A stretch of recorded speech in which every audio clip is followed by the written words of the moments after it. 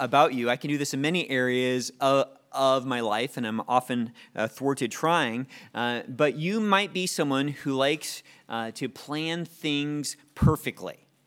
You like to plan perfection.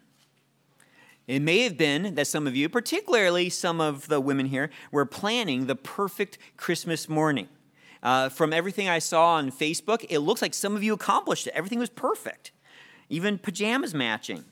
Or maybe some of you have planned the perfect date with your spouse. Some of you enjoy a good, perfect jog or that perfect steak. But we often forget that we bring ourselves to whatever perfect event we planned. We bring ourselves to whatever perfect event we planned. Perhaps some of you experienced disappointment the last couple days. Everything looked perfect. It was set to be perfect. On paper, it should have been perfect. But you didn't prepare for what you dreaded most. War. War broke out. And suddenly things go up in flames. I don't know why. I had a Facebook friend who did this, but he had a kind of a dried out, kind of molding Christmas tree. So he took it in the backyard, he soaked it in gasoline, and he lit it on fire. And I don't know why he did that. It was pretty impressive. But sometimes that's what happens to our Christmas plans, right? They kind of go up in flames like a dried out, gasoline-soaked Christmas tree. Perhaps it was a child's temper tantrum on opening the wrong present. It wasn't quite what they'd been hoping. Perhaps it was prompted by the disappointment of a long labored over and yet still somehow undercooked meal. Perhaps it was that the wife didn't understand how meaningful the basketball game really was on Christmas Day. Or perhaps it was that your teens were more interested in being at a friend's house than enjoying the picturesque scene you had prepared for them. Perhaps your hopes for the holiday burst like a balloon that gets too close to the candle. And you wonder, what just happened? How did we get here again? Where did this war come from? The book of James answers that question. It will tell us why our carefully laid plans erupt in flames. But James 4, verses 1 through 6, where we'll be focusing this morning, and next week we'll be in James 4, verses 7 through 10. James 4, verses 1 through 6, isn't primarily about preventing conflict. See, conflict is a symptom of a much greater problem. Now, not all conflicts. We can have good, gracious, peace-filled conflicts. But we're talking about that selfish conflict, the war conflict. Conflict is a symptom of a much greater problem. Our idolatrous passion for pleasure. James wrote and focuses in 4:1 through 6 so that we would see our idolatrous passion for pleasure, that we'd be humbled, and that we would go to God for grace. He wants to expose to us what is on the inside, this idolatrous passion for pleasure, so that we would be humbled, and so that we would go to God for grace. See, we need James 4:1 through 6 because we like to think of ourselves as healthier than we are. And our spiritual condition needs to be exposed. The book of James is likely the first book written in the New Testament. James was Jesus' half-brother, son of Joseph and Mary. Now, James likely didn't believe that Jesus was the Messiah until after Jesus resurrected from the dead. But after believing, James became an important leader in the early church. This letter of James, it was written about 10 years after Jesus ascended to heaven. It circulated among recently planted Jewish churches scattered in Gentile cities around the Roman Empire. And these early churches were comprised of Jews who had accepted Jesus not only as the long-awaited Messiah, but as God the Son become man, as the Son of David who suffered in the place of sinners, so sinners could be forgiven and made right with God. Now, most of James' Jewish audience had not grown up in pagan households. They had grown up hearing God's word. They knew what God promised. They knew what God required of them. They knew what the 10 commandments were. They were well versed in Proverbs. They knew what a wise life looked like. But as the book of James shows, many of them were not living in a consistent way, in a way that matched up with their confession of Christ and of their repentance. They had accepted Jesus as the Messiah, but they were not living with him as Lord. And we can hear some of James' concern for these churches in some of the following verses, and I'll just kind of skim here because it shows us what concern he's driving towards as he gets into chapter 4. And really, chapter 4 is where his concern becomes the most visible. So in James 1:22, we see some of his concern. Be doers of the word and not hearers only, deceiving yourselves. His concern was that they were deceiving themselves about their spiritual health. Another similar passage is James 1:26-27. If anyone thinks he is religious, so his concern is they think they're religious, and does not bridle his tongue, but deceives his heart, this person's religion is worthless. Religion that is pure and undefiled before God the Father is this: to visit orphans and widows in their affliction, and to keep oneself unstained from the world. And some people have organized the book of James around those ideas about how we use our tongue and the care that we show to the helpless and our relationship with the world. It's that relationship with the world that James is going to focus on this morning. He's concerned that they have a religion that's worthless. James 2:14, what good is it, my brothers, if someone says he has faith but does not have works? Can that faith save him? He's concerned whether they have true saving faith. The last time we were in James, it was a while back, we looked in James 3:13-18, the definition of what real wisdom is. They love priding themselves. We're wise. Not only are we Jews who've been entrusted with God's word, we can imagine them saying, but we're the Jews entrusted with God's word who accepted the Messiah. We get this. Well, James in James 3:13 says, who is wise and understanding among you? It's not as good as it seems. And then he describes the wisdom from above is first pure, then peaceable, gentle, open to reason, full of mercy and good fruits, impartial and sincere.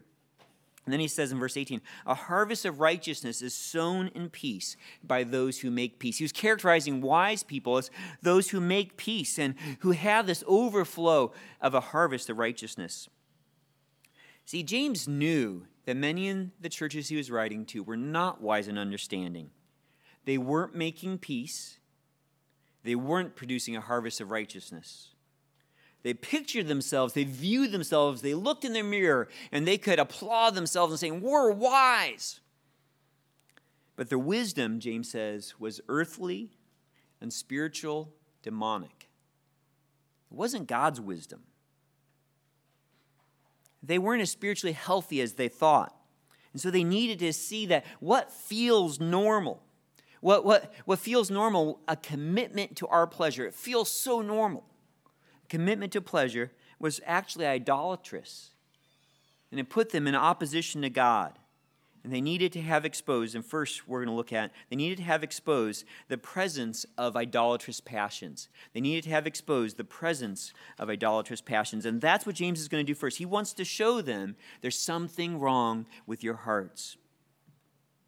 Now, some of you know, in fact, one time I was preaching, some of you remember we saw a rodent that crawled across the rafters.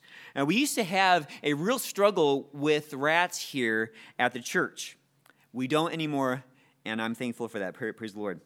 We used to lay out traps. We could capture rats. We could kill rats, but we didn't get rid of the rats until we paid an exterminator to find all the entry points.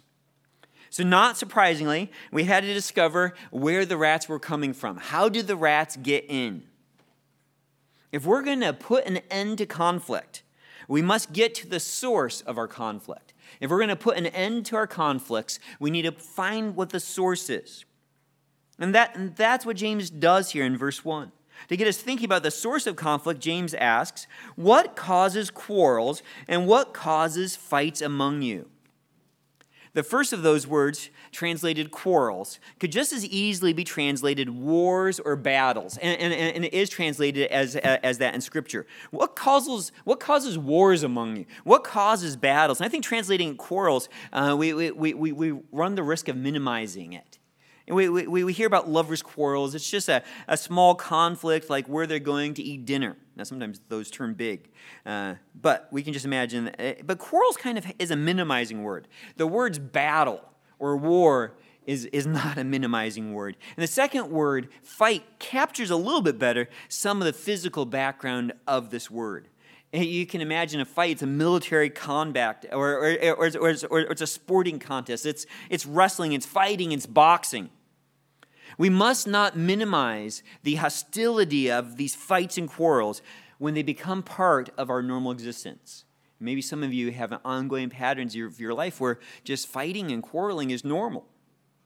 Well, James wants us to say, what is the source of that? The word for what causes quarrels and what causes fights can be translated from where? From where comes your fights? What is the source of these fights and quarrels? If you follow the river of your quarrels, of your fights upstream, where does it take you? What is the source? Now, as a parent, as I am, when you ask your kids, what caused this fight? You can predict what they think caused the fight, right? Or better yet, who caused the fight? Most often, our first instinct is, it was the other.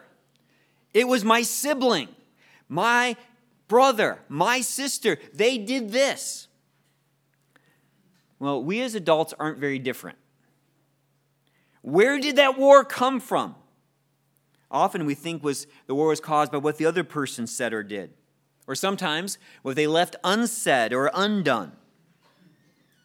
Or we rationalize that the source of this conflict was external pressure. It was the pressure we were feeling from unrealistic demands at work. It was the pressure put upon us by the holiday season and getting gifts for relatives we don't know. It was unrealistic expectations from the in-laws. Whatever that pressure is, we can blame the outside pressure. Or we can put the blame on some other aspect of the situation. It was maybe what we were feeling or that I was experiencing some physical pain, so I acted out that way. The television was so loud, that was why that war started. Or maybe we take the high ground.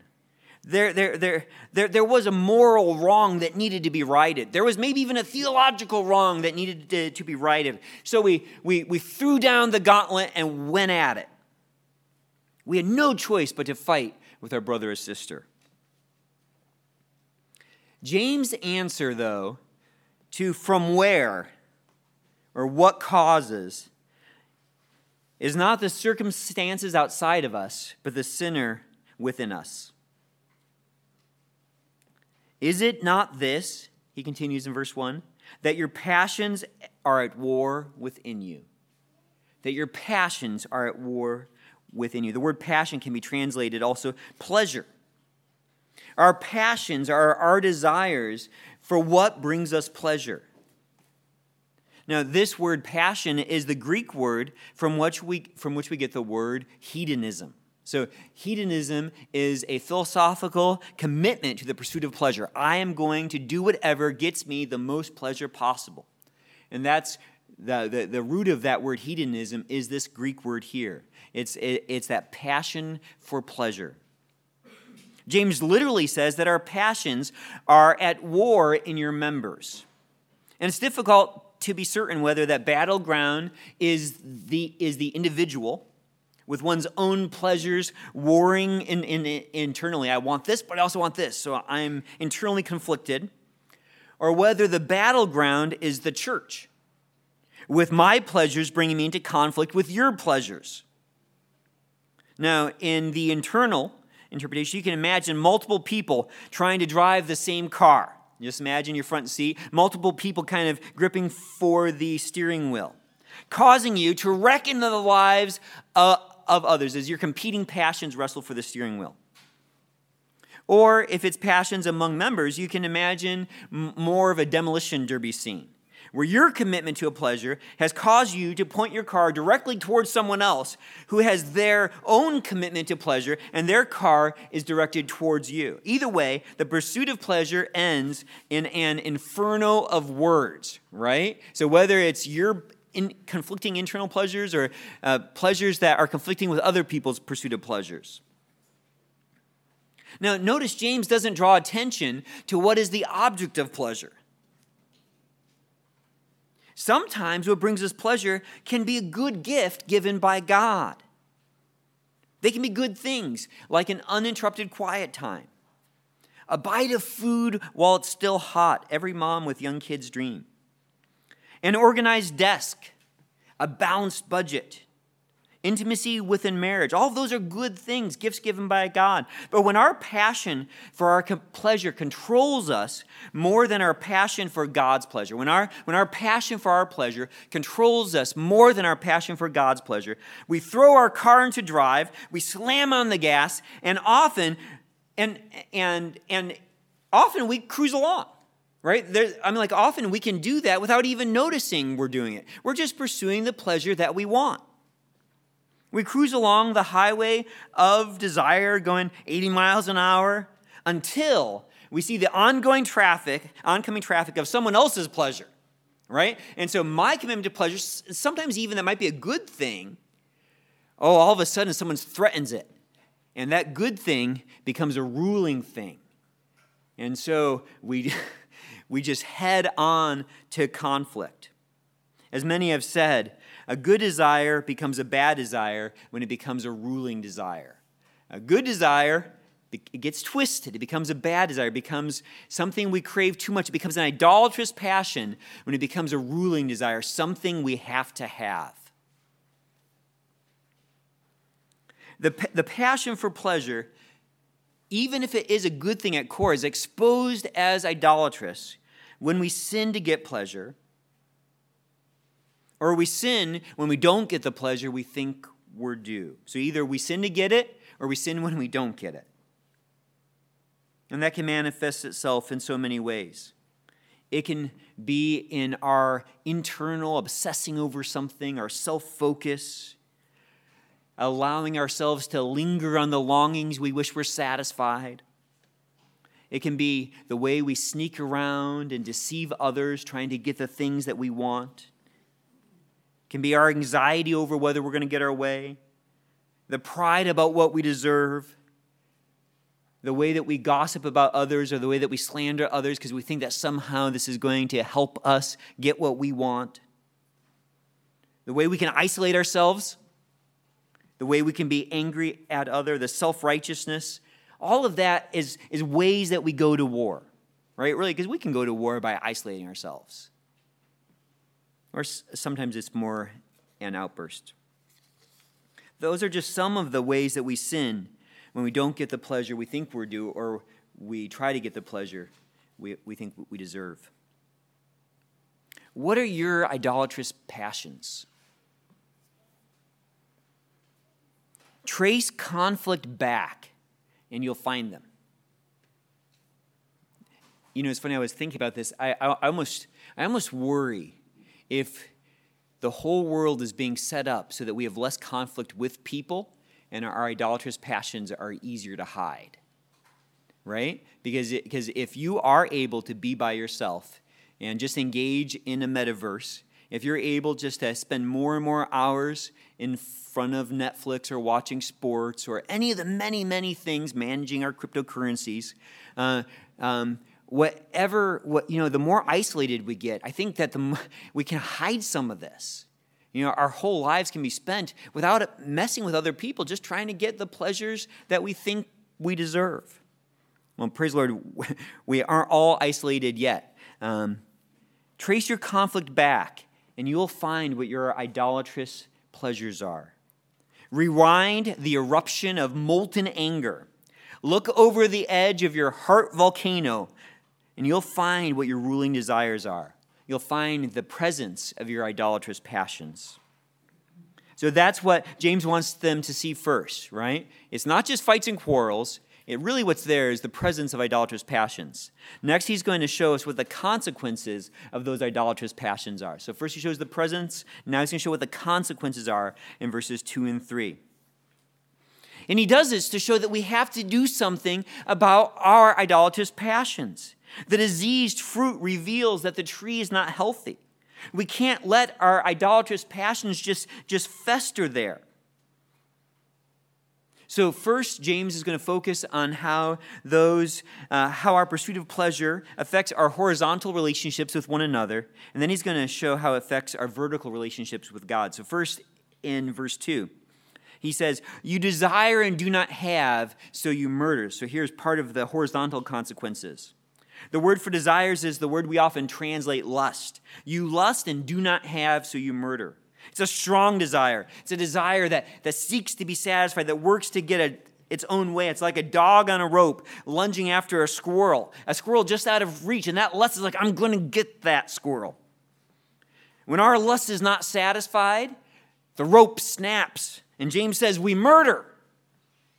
Now, literal murder was probably not occurring in the churches. And we think that because probably James would have addressed that issue earlier, right? If you've got churches where people are murdering one another, you don't open with, you guys should watch how you're speaking to one another. You should take care of strangers. You're going to be like, you guys got to stop killing each other. So it was probably not literal murder. Perhaps, though, James has in mind Jesus' teaching on anger from the Sermon on the Mount. And you can kind of hear an echo of that in this verse. Listen to Matthew 5:21 and 22. "You have heard that it was said to those of old, 'You shall not murder, and whoever murders will be liable to judgment.' But Jesus says, 'I say to you that everyone who is angry with his brother will be liable to judgment. Whoever insults his brother will be liable to the council. Whoever says, 'You fool,' will be liable to the hell of fire." So it's not just murder that God takes seriously. It is anger and pride and slander. The impulse to murder has its root in anger over not getting what you want, right? It has its roots in anger over not getting what you want. And James wants you to see the connection. The picture here is as ancient as the first child killing the second child, as Cain killing his brother. You want, you don't have, so you murder. The root of murder can grow in the soil of your idolatrous passions for pleasure. It's where it grows. So James continues in the second half of verse 2. "You covet and cannot obtain, so you fight and quarrel." The word translated coveting has the idea of eagerly desiring, of committedly striving after something. Your affection is set on something and you pursue it. And when you fail to obtain it, when you don't succeed getting what you want, when your striving is thwarted, you fight and quarrel, you manipulate and make war. We all have this internal soldier waiting for the command to launch an offensive. It's just kind of waiting there. He's got his gun in his hand. The only rules on the war path of desire are the lines our pride won't cross, right? The only rules are kind of our pride. There's certain things we won't say, we won't do, we won't go that far, we won't make ourselves look too bad. But besides that, there's a whole lot of hand-to-hand combat we are willing to participate in. We probably all have that line, like, well, I'm not going to murder anyone, but I'll fight dirty. Often against those that we love the most. There's consequences in our horizontal relationship, but also in our relationship with God. At the end of verse 2, James switches his attention from the horizontal to the vertical. "You do not have because you do not ask."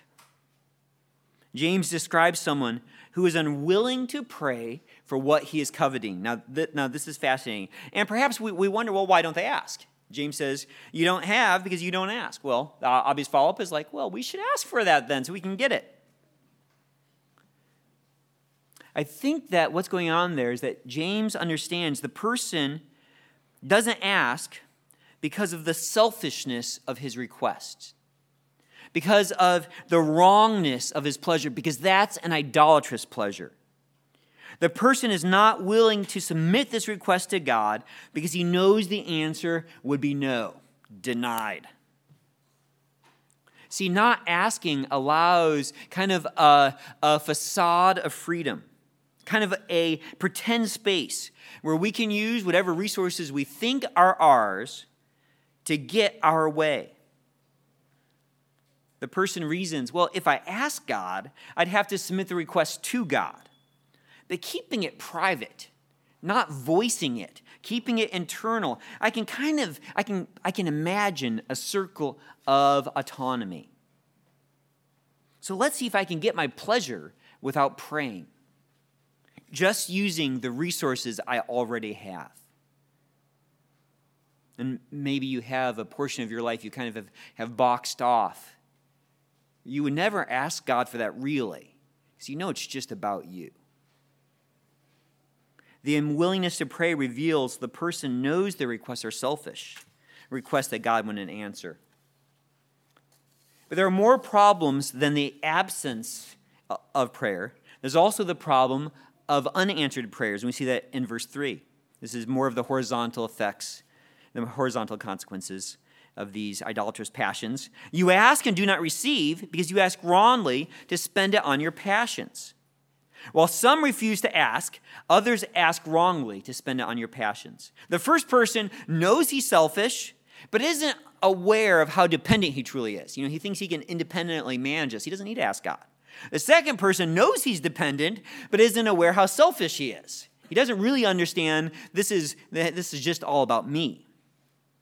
He brings his request to God not for God's glory, but to satisfy his passions. He wants God to use God's power to satisfy his lust. He's kind of like a dying, feeble alcoholic on his deathbed, asking for someone to pour him one last drink. Well, you shouldn't have that drink.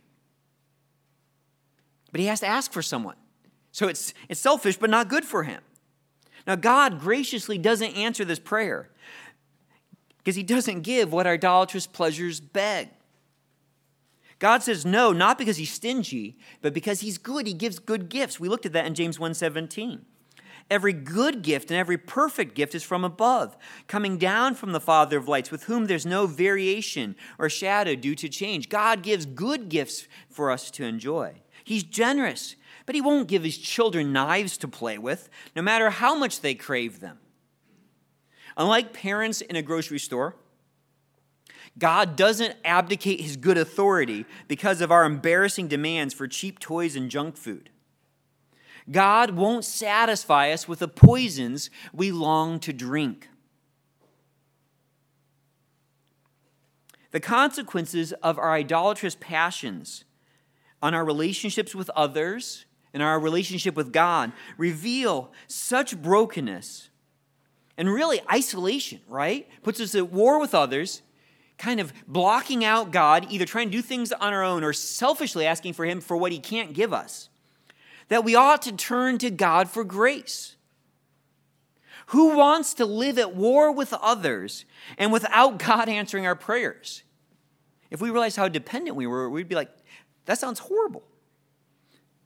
But James is just getting started. Really, he gets more serious. He has yet to expose how dangerous our idolatrous passions really are. And that's where he goes next in verses 4 and 5. He's going to show us the danger of idolatrous passions. He wants to see the seriousness of them, the severity of them, kind of the truth behind them, what is really going on with these idolatrous passions. So he shows the danger of these idolatrous passions. James exposes what our idolatrous passion for pleasure really is. It's spiritual adultery. In verse 4, James blasts away at our walls of self-righteousness. He blasts away at all the excuses we could throw up with cannonballs of truth. You adulterous people. He's not mincing any words here. You adulterous people. Previously, James had referred to the Christians as brothers, even as dear brothers. But now he calls them adulteresses, unfaithful wives. The Old Testament prophets often made the charge of adultery toward hard-hearted Israel, who betrayed God to worship at the feet of wood and stone and gold idols, and who trusted in other nations. Now, there's so many examples of this in Scripture. Just one is Jeremiah 3:20. Surely as a treacherous wife leaves her husband, so have you been treacherous to me, O house of Israel, declares the Lord.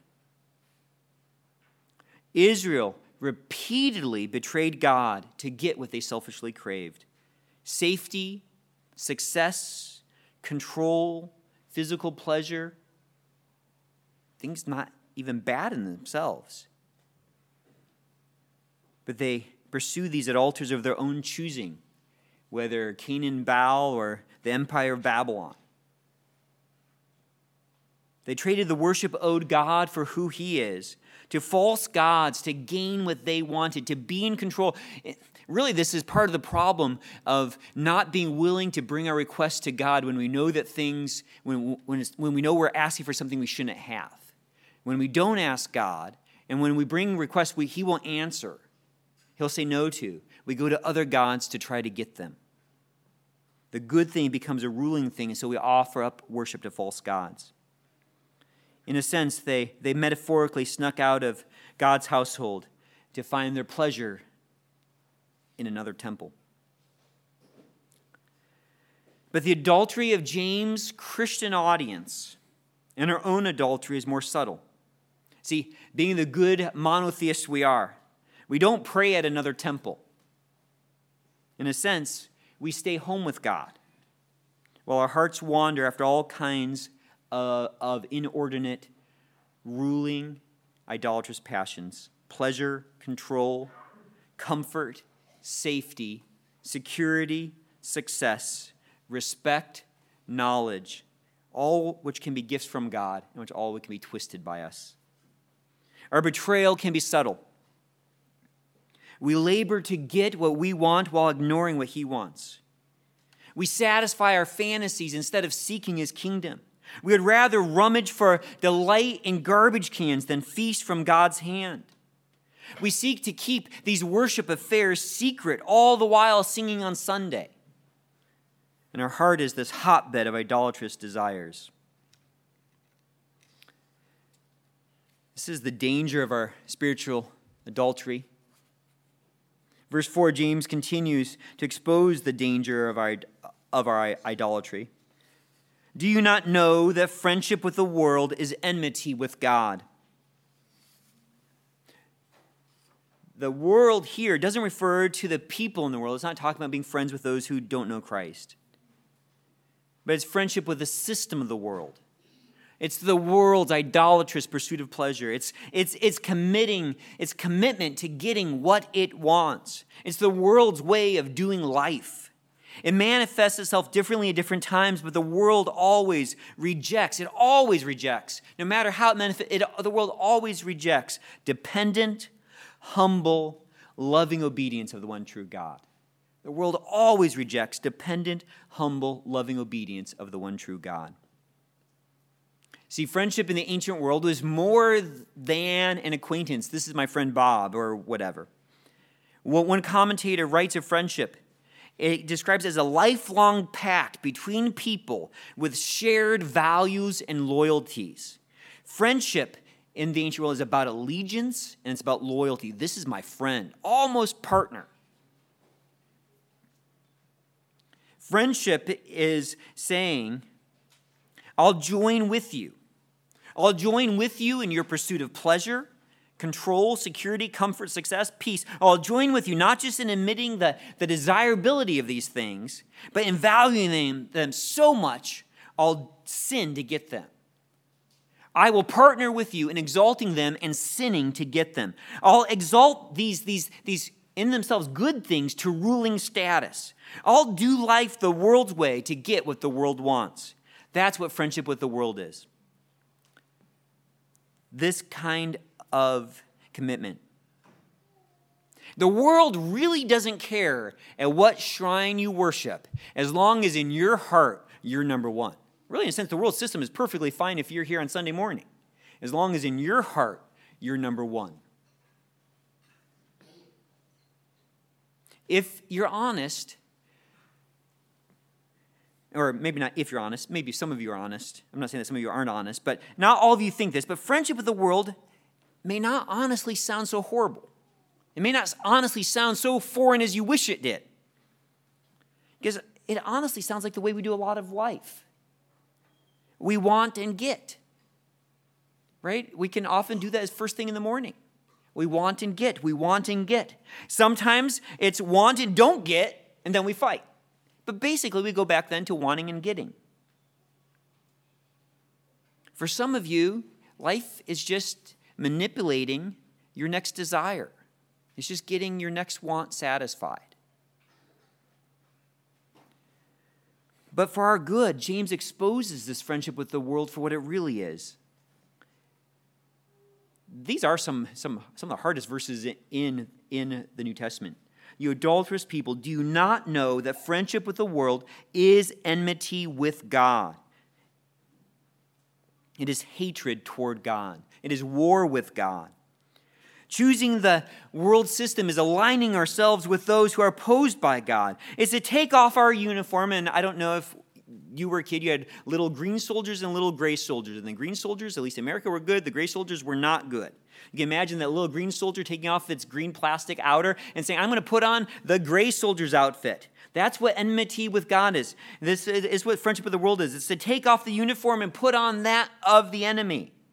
It's to crawl across the battlefield, risking all to go into the enemy's trenches. It's to rally around another flag. It's to point our guns against God's kingdom. It's to join in this attempt of a coup nearly as long as humanity, to build the Tower of Babel, to exalt ourselves against God. That is what enmity against God is. And James exposes that friendship with the world is enmity because we don't want to see friendship with the world for what it is. It feels so natural at times. We kind of see it more as a side hustle we got going on, an area of life where we're dependent, where we don't have to offer worship. This is just my idolatrous pleasures. See, we can be irrationally comfortable serving in two armies. We don't like to see ourselves as green or gray. We like to say, well, I've got some of both going on. It's kind of more of a mottled camouflage. We don't like to imagine ourselves having two masters. That's why Jesus rebukes in Matthew 6:24. No one can serve two masters, for either he will hate the one and love the other, or he'll be devoted to the one and despise the other. You cannot serve God and money. You can't do it. We assume it's possible to wear both uniforms, to love the world and love the Father. But the Apostle John in 1 John 2:15-16 says, do not love the world or the things in the world. If anyone loves the world, the love of the Father is not in him. For all that's in the world, the desires of the flesh and the desires of the eyes and pride of life is not from the Father, but is from the world. Loyalty to the world's way is to have another master. Loyalty to the world's way is to be devoid of the Father's love. Loyalty to the world's way is to be at war with God. So war with God, I don't doubt and I hope sounds unthinkable to you. It sounds horrible. And yet friendship with the world often feels so natural to us. It's like putting on your favorite well-worn hat or grabbing a warm sweatshirt in these cold Southern California days. We kind of just fall in line without thinking about it. There's lines we think we don't want to cross, but ultimately we're willing to march to the same idolatrous passions that the world is willing to march to. So perhaps you struggle as you listen. You know your desires get too much of your attention. You know you put too much effort toward achieving them. And then you struggle because but they're not even bad desires. As you join in the world's pursuits, you're paying your bills. You're faithful to your spouse. You go to church. You maybe serve. These words like adultery and enmity, kind of hard when you see yourself as basically okay. But at the same time, by God's grace, you know something's off. And you're trying to do the impossible. Like, well, actually, I've got the green and gray. I've got two masters. I love the Father, but I love the world.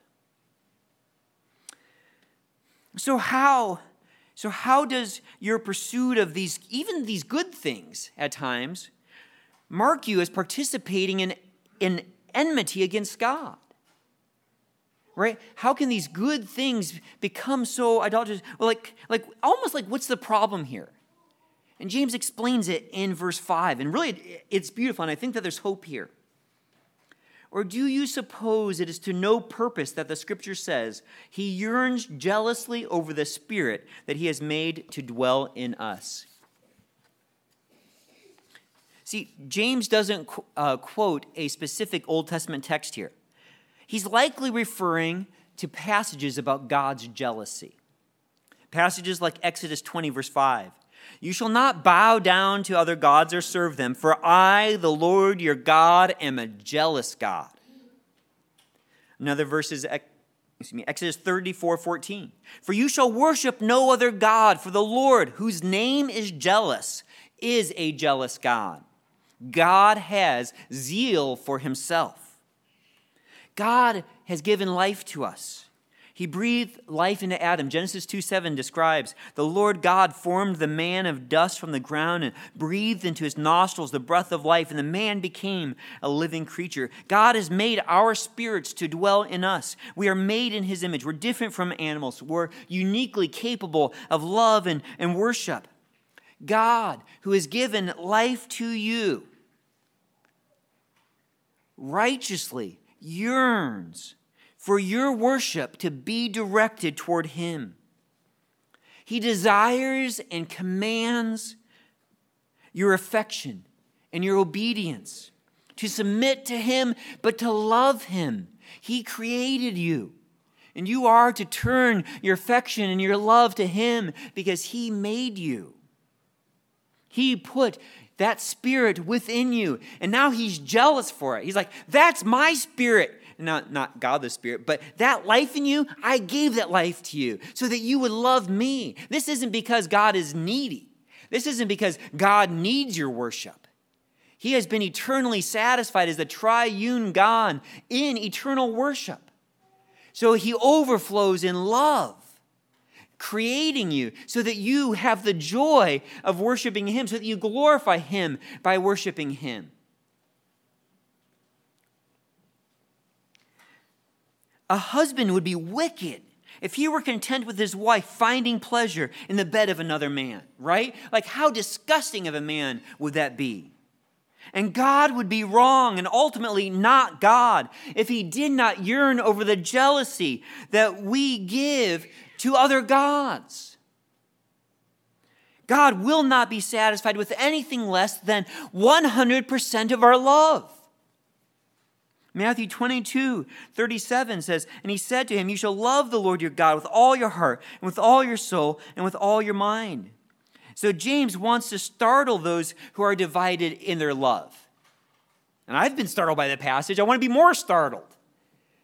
Adultery, friendship with the world, enmity, hostility, war with others, war with God. We are not okay. Whether we realize it or not, we are in a dungeon. And these bars are formed, the bars of this dungeon are formed by our own idolatrous passions. And we turn from one passionate pursuit of pleasure to another. We look out another barred window for what will not satisfy. We put our hand through the bars grasping for whatever the next is, another meal, another television show, another zero on our savings account. Whatever it is we're grasping for, the pleasure, the praise of men. We put our hands to the bars grasping, and all the while God righteously yearns for our required worship. But we are enslaved by our own idolatrous passions. But because God is gracious, there is a solution to our idolatrous passions. And that's where we're going to look now. So far, we looked at the presence of these idolatrous passions. We've looked at the consequences, both horizontal and vertical, the danger of these idolatrous passions, what's really true about ourselves, and now, by God's grace, the solution to these idolatrous passions in verse 6. See, God's righteous jealousy, and like this is where I said it's a good thing. There's hope in his righteous jealousy. He liberates those for whom he has grace. James 4:6-8, but he gives more grace, greater grace. God's free and undeserved grace chooses to go after the adulterous spouse living in the hovel of another man to bring her home. That is what God does. God's grace goes across the enemy lines. He grabs that soldier by the backpack.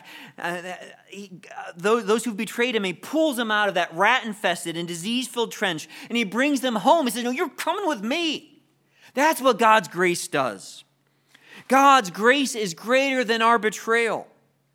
But God cannot simply wink at our sins. He cannot dismiss our sins. He must satisfy the righteous demands of his justice. And he does that by pouring out the wrath that we deserve on his Son for our adultery and for our betrayal and for our idolatrous passions. Jesus Christ took our place. And that is what is going on the cross. That is what happened.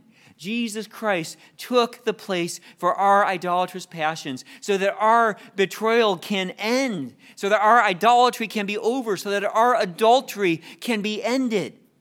That is how gracious God is, so that the wrath that we deserve is satisfied by God on his own Son. And we know that it is satisfied because Jesus is resurrected from the dead and that he is alive and that we are waiting for him to return. So how are we to respond to this greater grace of God, this more grace? What is the solution to our idolatrous passions? I've pointed it is in Jesus Christ, but how do we access this greater grace? James 4:6b, the second part says, "Therefore," it says, "God opposes the proud, but gives grace to the humble." God opposes the proud, but gives grace to the humble. The worst thing that you can do today is ignore the presence of our idolatrous passions, to ignore the consequence of our idolatrous passions, and to ignore the danger of our idolatrous passions. Do not ignore what James is saying. Will you be humbled about the way you followed these passions? Will you stop leaving your Creator to love his creation? Will you confess that you betrayed your King when you chose the world's way of wanting and getting and fighting? We're going to learn more about what repentance looks like next week in James 4, verses 7 through 10, and then we'll get back to the Gospel of Luke with Pastor Joshua. But today, there's enough here in James 4:6. Really, 7 through 10 is going to flesh 4:6 out. God opposes the proud, but gives grace to the humble. Today will you say to the Lord, "I have idolatrously pursued pleasure instead of pleasing you. Have grace on me, God, who has more grace." Will you say, "God, have grace on me"? God has more grace. He will not turn away from the humble, but he will oppose the proud. He is hostile toward the proud. Maybe some of you here this morning do not know the Lord. I know some of you don't. If you continue in your commitment to pursue idolatrous pleasures, you are proud. Now it's not only those who don't know the Lord who can do this. Maybe by God's grace you can see an area of your life where you're doing this. James was writing to confessing Christians. But if you continue in your commitment to pursue idolatrous pleasures, you are proud. You're foolishly clinging to the bed of your diseased and wasting away lover. You're cowering in the filthy trenches of God's enemies. Get out of there. Run. Say, "I am done with this. I'm tired of pursuing my idolatrous pleasures. I don't want to stay there. Lord, give me grace." God would have you turn away from your idolatrous pleasures and turn towards him. That's what he wants. Run to him. Don't risk God's judgment. God has much grace for the humble. It's possible that even this day, even today, you may have conflict. as you reflect on maybe a recent conflict or on your next conflict, we can follow the path that James has for us. And you don't have to write down these questions. I can email them out. But just follow along these verses. You can ask yourself, as you think about your next conflict, now don't plan your next conflict after it happens. Did I pursue an idolatrous pleasure? What was I willing to sin to get? And there's most conflicts, you have an idolatrous pleasure, something you sin to get. Second, how did pursuing that pleasure affect my relationship with others, my relationship with God? Okay. What were the consequences in our horizontal and our vertical? Third, what did pursuing that pleasure reveal about my relationship with God? Does it reveal some spiritual adultery? Does it reveal a friendship with the world and enmity? Then how would God have me respond? And how will God respond to me? We know how God wants you to respond. He gives grace to the humble, but opposes the proud. Don't persist, but be humble. And God is more grace. Let's pray.